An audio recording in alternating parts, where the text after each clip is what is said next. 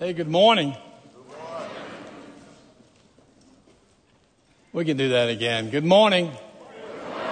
It is good to see you all, and welcome here, and welcome to those of you who are following along from a distance, so to speak. Can I say this is a special season, right? Some of you are just finding out. If you're not a frequent shopper in stores that think Christmas began like in late April or something like that, or maybe August or October, you're just realizing now it's coming on.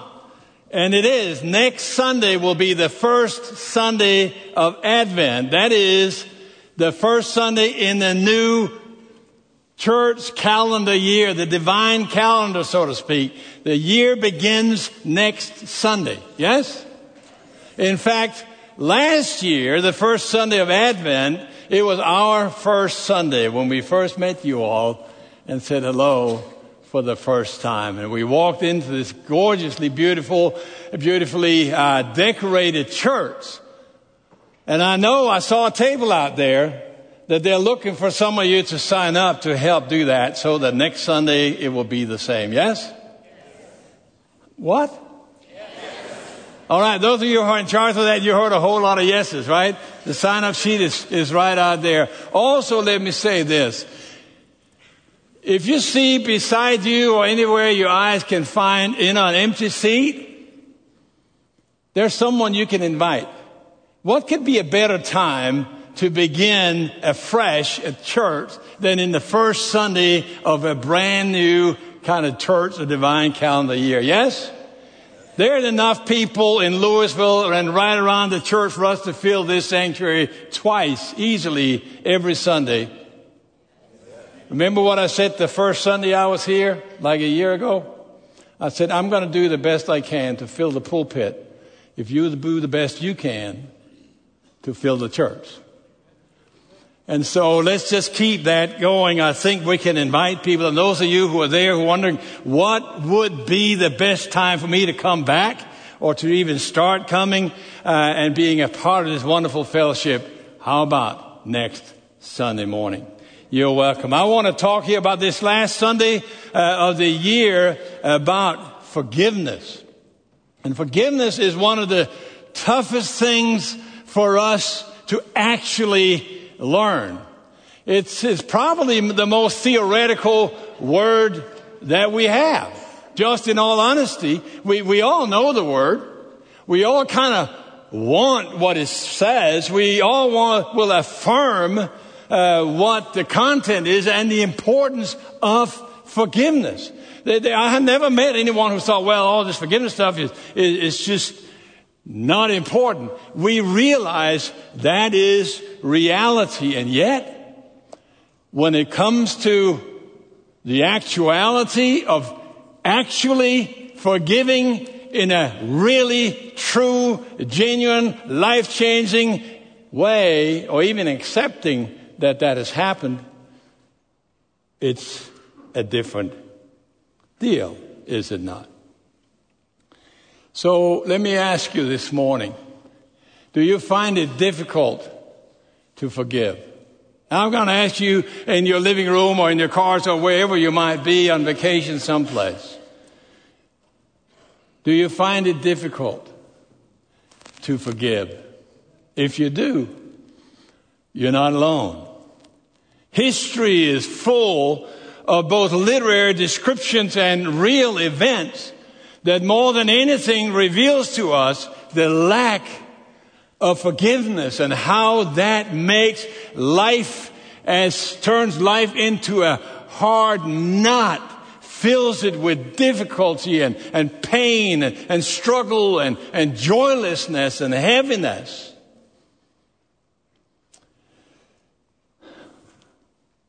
You know, there's just something here to be said that we need to hear.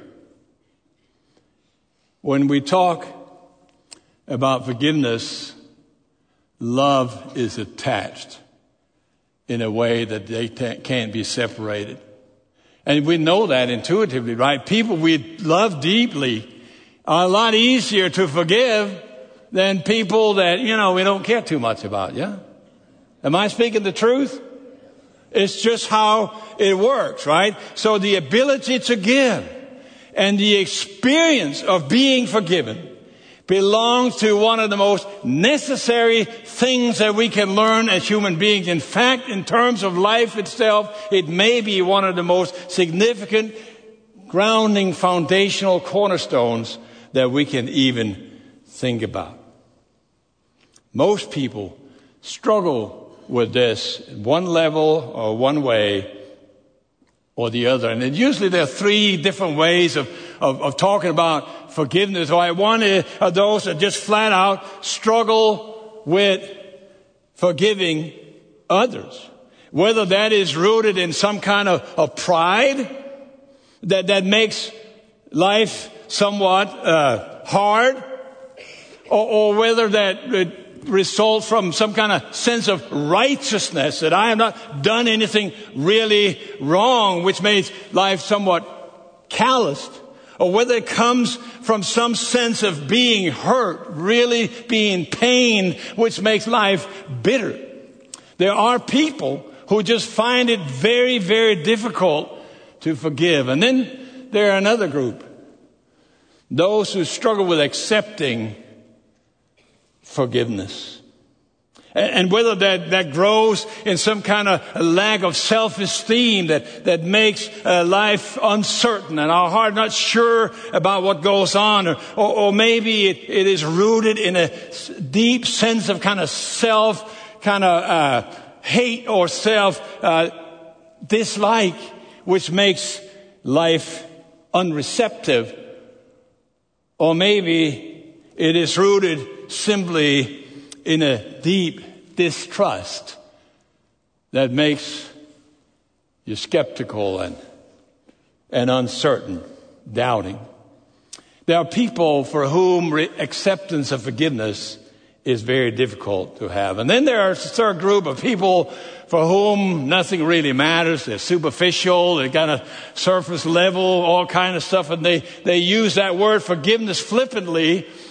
For example, we say, well, forgive my ignorance. But can you tell me this? We're not asking for forgiveness. It is because a turn of a phrase, right? Or someone steps on your toe and they say, oh, I'm so sorry. And then you say, well, I'll forgive you. You don't mean that. You just mean to say, that didn't bother me. Right? Different things. So let's just hold on to that, right? And recognize what is going on with this here. Forgiveness is not easy. Genuine forgiveness is not easy. It has to do with the restoration of fellowship and relationship. So I'm going to ask you again this morning. I had to ask myself and kind of search my own heart in this, even as I was preparing for this. And you who are sitting and following from someplace else, think about this too. We're going to ask the Lord to move this morning, walk up and down these aisles, in between the pews, into your living rooms, and into all our hearts. Are there things that you know deep down in your heart that you should have forgiven? Maybe even a long time ago. Are there things that you, even with the best of your will, you cannot find it in yourself to forgive that? Forgiveness is not easy. But it has to do with the essence of what it means to live a flourishing human life. And Jesus speaks directly to that, friends. If you have your Bibles, if you turn to Luke chapter 7, it's coming up here, but as I said before, there's something about having your Bible in your hand, taking a note, and just read from that word. In the 7th chapter, we begin in verse 40, and the story that kind of leads up to this, Jesus is invited into the house of one of the prominent kind of Pharisees. His name is Simon, and he is sitting there, and he senses, because a woman has come in, a questionable woman who is now bathing his feet with her tears and in perfume, and And he's sensing that Simon is thinking there's something not right about that. And then he says, beginning in verse 40, he said, Simon, I have something to say to you. Have you found it? Luke chapter 7, verse 40. He said, say it, teacher. A creditor has 2 debtors. One owed 500 denarii and the other 50. Since they could not pay it back, he graciously forgave them both. So which of them will love him more? Simon answered, I suppose the one he forgave more. You judged correctly, Jesus told him. Turning to the woman, he said to Simon, do you see this woman? I entered your house, and you gave me no water for my feet, but she with her tears has washed my feet and wiped them with her hair. You gave me no kiss, but she hasn't stopped kissing my feet since I came in. You didn't anoint my head with oil, but she has anointed my feet with perfume. Therefore, I tell you, her many sins have been forgiven. That's why she loved much. But the one who is forgiven little loves little. And then he said to her, your sins are forgiven. Those who were at the table with him began to say among themselves, who is this man who even forgives sins? Now, when I looked at this text, I thought, what should I call this message today? Should I say learning to be a forgiving person? Or just forgiveness as we settle on? Or really what it's doing here, it is talking about forgiveness or forgiving and being forgiven. Forgiven and forgiving. These are 2 sides of the same coin that cannot be separated. The one who does not sense that she or he has been forgiven cannot and will not have any kind of forgiveness to share. The one who lacks the willingness to forgive often sense that they themselves don't really deeply have anything for which they need to be forgiven.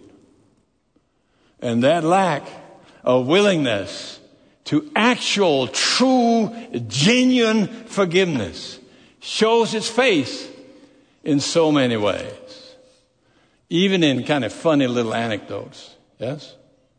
So these two guys are talking about their home lives.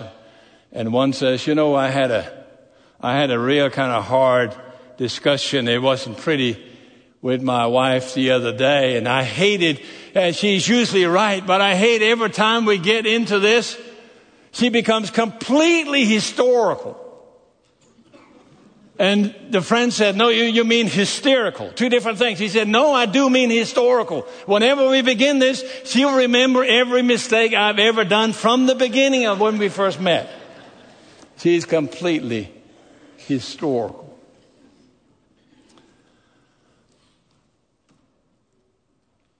How different is that from a story that is told about Clara Barton, who was one of the founding members of this global helping organization or relief organization that we call the Red Cross. The story goes like this about Clara Barton. That at a time in the early stages of the planning of how we can do an organization like this, there were some that confronted her and let her know about deep, deep pain in her life. And they were frustrated, even flabbergasted, about the calm with which she received what they were saying. And finally, one of them in frustration said, well, don't you remember how painful that was?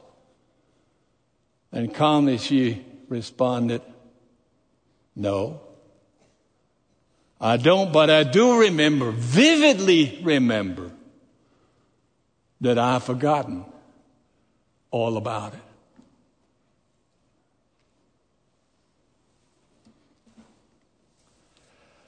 Set free by her willingness to forgive and forget, she was able to become the driving force of one of the greatest relief organizations that this world has ever known. Go back and let's look at the text and notice how love and forgiveness are linked, even moored together. Jesus talks about, in his parable, two people who both will have their debt forgiven. One, a great debt, a smaller, another one, a smaller debt. And then the question is asked, who do you think will love most?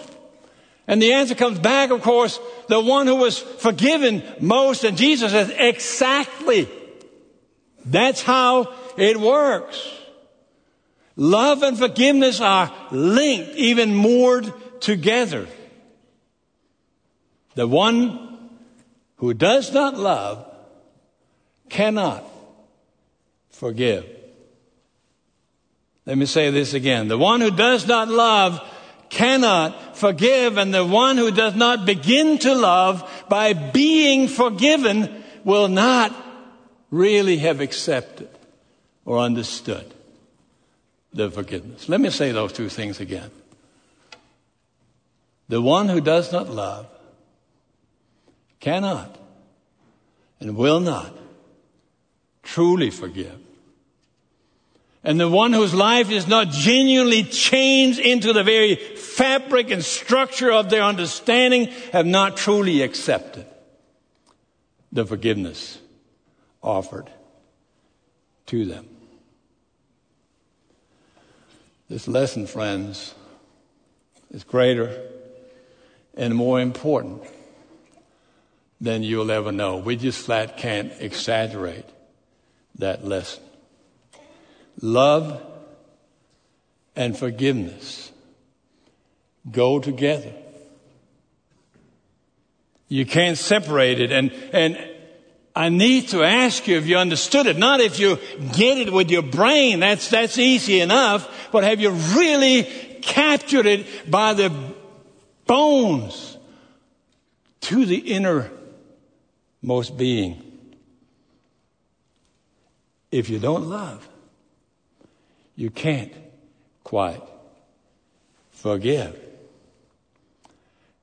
These things are not separable. It is so strong that even when it speaks about God, it's the same thing for God. So what? Loved the world that he gave his only begotten Son in order that what? We will be forgiven.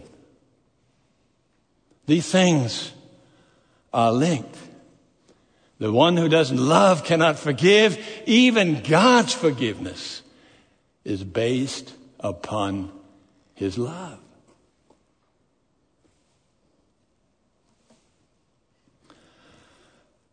I know we know it, friends. I know we know it from our own lives. And let's just be honest. We all like that. People we don't care much about. Situations that repulses us or that just upsets us. They're very difficult, if not impossible, to forgive. That's true also of people you don't care about. We may say superficial things, but there's no real forgiveness. It's a deep difference between truly forgiving and just saying, well, it didn't bother me too much. I hope we hear this, friends. Forgiveness has to do with the reestablishing of relationship between people. It goes straight hand in hand with what we talked about also last Sunday. If you were not able to be here last Sunday, go back and listen. It's online about unity and fellowship. Forgiveness has happened truly when the distance between people have been minimized. It has happened when bad feelings and the experience of rejection and estrangement is turned into good feelings and the experience of love and nearness. Are we getting this, friends? It's straight out of what Jesus says right here. So I had to ask myself, stop even when I was thinking through this. Have I experienced that kind of life-changing reality in my own life? Or am I just talking?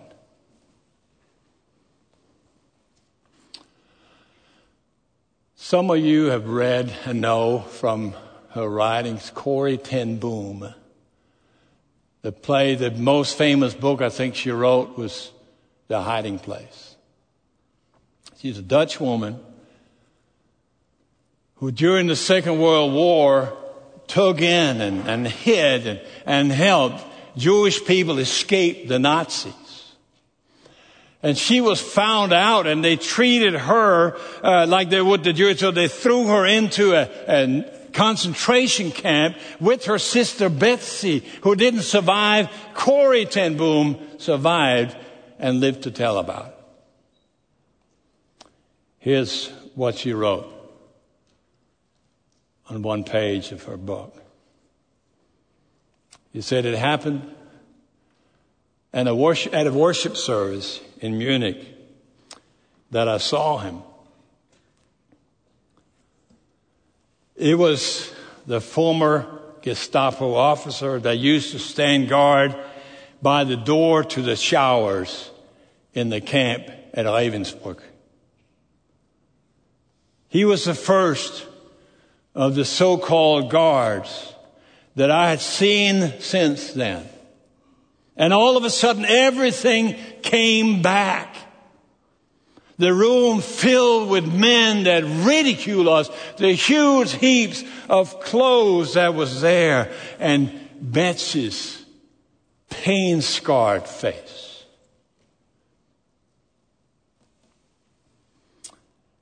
And he came forward in the church toward me as we had ended and the church was emptying. And as he came up, he said, thank you, Fraulein, for your message. To imagine that Jesus has washed away all my sins. And he stretched out his hand to shake mine. And I, who had often preached to the people in Bloemendaal about the need to forgive, I stood there with my hand glued to my side. I could not move it. But even as anger and wrath and revenge welled up in my inner being, I thought to myself, Jesus died for him too. Who am I to ask for more? And I prayed, Lord Jesus, forgive me and help me forgive him. And I tried to smile, and I fought to raise my hand. I just couldn't. I felt nothing. Not even the smallest spark of warmth and care. I just couldn't. And I breathed another prayer. And under my breath I said, Jesus, I cannot forgive him. Grant to me your forgiveness. And when I took his hand, something incredible happened. From my shoulder, down through my arm, into my hand, sprang something.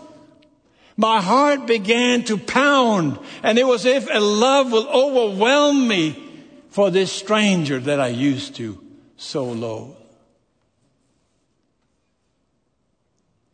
And it was at that point that I discovered that the healing of this world is not created by our goodness and our forgiveness, but by his. When Jesus tells us to love our enemies, he gives along with that the commandment, along with that commandment, the love to make it happen. When I read that, I'm just still. I get overwhelmed. I've read it numerous times. But friends, this is a real event. And if that could happen to Corrie ten Boom, who is a real person like we are, it can happen for you and for me. I want you to notice one thing more in Jesus' parable. The connection between love and forgiveness here ties directly also to the question of repentance. Repentance stands there like a prerequisite, if you will. It's not a word we use too much anymore, is it? Used to use it a lot more, but we don't use it too much. To repent means that we are sorry for something we have done in a very real sense, that we regret it and we recognize our need, true need for actual forgiveness. Not imagined, but actual forgiveness. That's why repentance always precedes salvation. The person who does not repent of his or her sins, who does not recognize their mistakes and their transgressions before God, will not come to see their own need for forgiveness and therefore not come to experience God's salvation. It's pretty clear if you go to Acts chapter 2, and after the outpouring of God's Spirit on the day of Pentecost, and Peter preaching, and everybody around kind of got moved by his sermon and saw the truth in it, and they came to Peter. You look it up in Acts 2, and they said, "What should we do?" And he says, what? Repent and be baptized. That is, repent and seek the presence of God, and his salvation will flow. Are you noticing here the comments Jesus had here to Simon? Jesus says, look at this woman. She's done everything that you did not do. But because she realized her own need for forgiveness, she is able to love much. And she can both receive and give forgiveness. Simon's sense of righteousness, maybe even self-righteousness, had made him blind to his own need for forgiveness. Friends, I think Jesus talks directly to many of us. We all have relationships that are strained. We all know things that we should forgive. What this text is teaching us, how that all begins. Sensing a deep need for your own forgiveness and recognizing that God has done that allows you to become this forgiving person.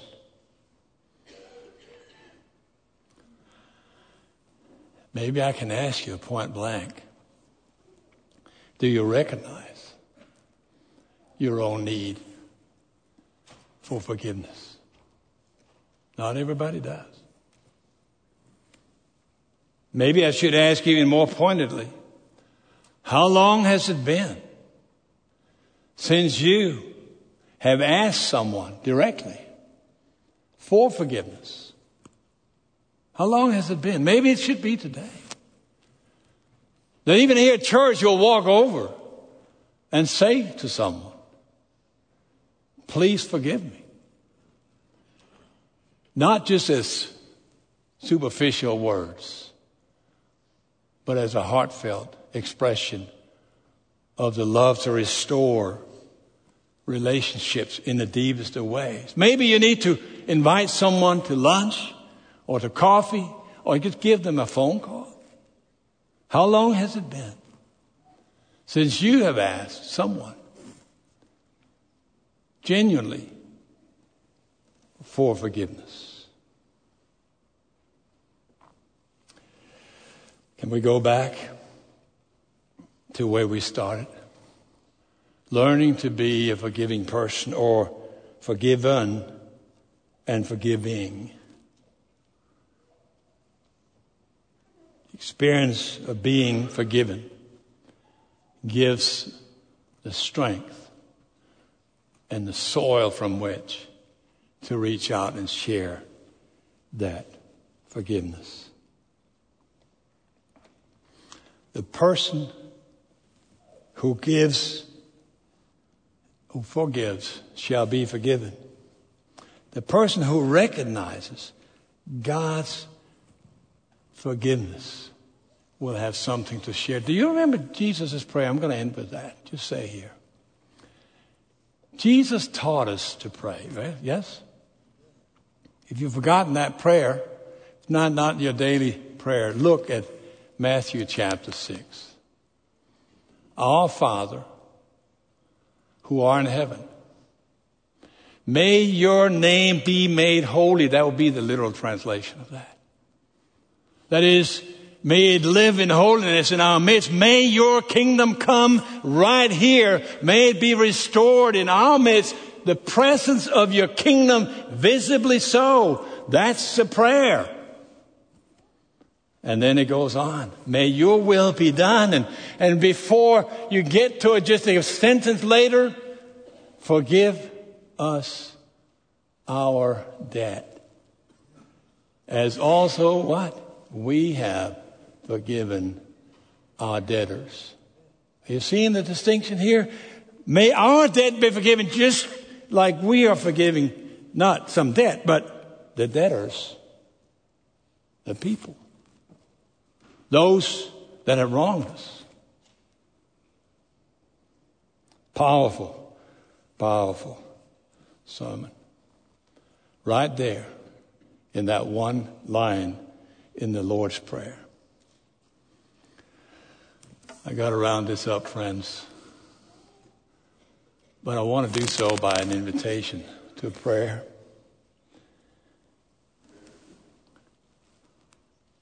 Can you receive that promise from our Lord Himself, Jesus Christ, that life-changing promise that He will give you His forgiveness in such measure that you have enough to share with others? Can you receive that? If you can, your life will change. Maybe in ways you have never even imagined. And friends, if you're listening out there, if you're not even sure about your relationship to Christ, that is a reality. That knot that you carry around, that burden, these shackles, if you will, chains, they'll be thrown away and you'll be set free. This is not just great Christian teaching. This is true for human life in general. It just can't happen without the power of Jesus Christ. Yes? Can we stand? And I'm going to just invite you. There might be some right here that need to walk to someone else, and I need to pray with you right now ask for your forgiveness. It might be you want to come here and ask for God's power to do that. If you don't know Jesus Christ as your Lord and Savior, you may not know what that kind of power in your life is even all about. And we invite you. Many here would love to pray with you, to receive Christ and to know of that kind of forgiveness. God so loved that he forgave you. Yes? Friends, all of us, we talked about that in length last Sunday, need a kind of fellowship to be part of, to know that we're loved, to find that place of forgiveness. I want to invite you also to be part of this place. And those of you who are here know the importance of what we talked about also, that we may see every empty seat here. Not because we like just to be many here, because we like to stand in that choir of people that sing God's praise. Yes? Let's get together to do that. There may be some you need to call. Even as we speak now, the invitation is open. Either you find somewhere where you are, come down here to pray. May God do his work in the strongest way in this place. Father, thank you. Hear the cry from every heart right here. Even as we come forward and even as we pray individually and with friends and those that need to become our friends in a new way. In the homes, those who are listening from afar, may your Spirit touch every heart. Come in, call them to be part. Restore relationships that they may have that have been broken. Only your work can do that, Lord. So we thank you for your forgiveness. Amen. As we sing, you all come forward.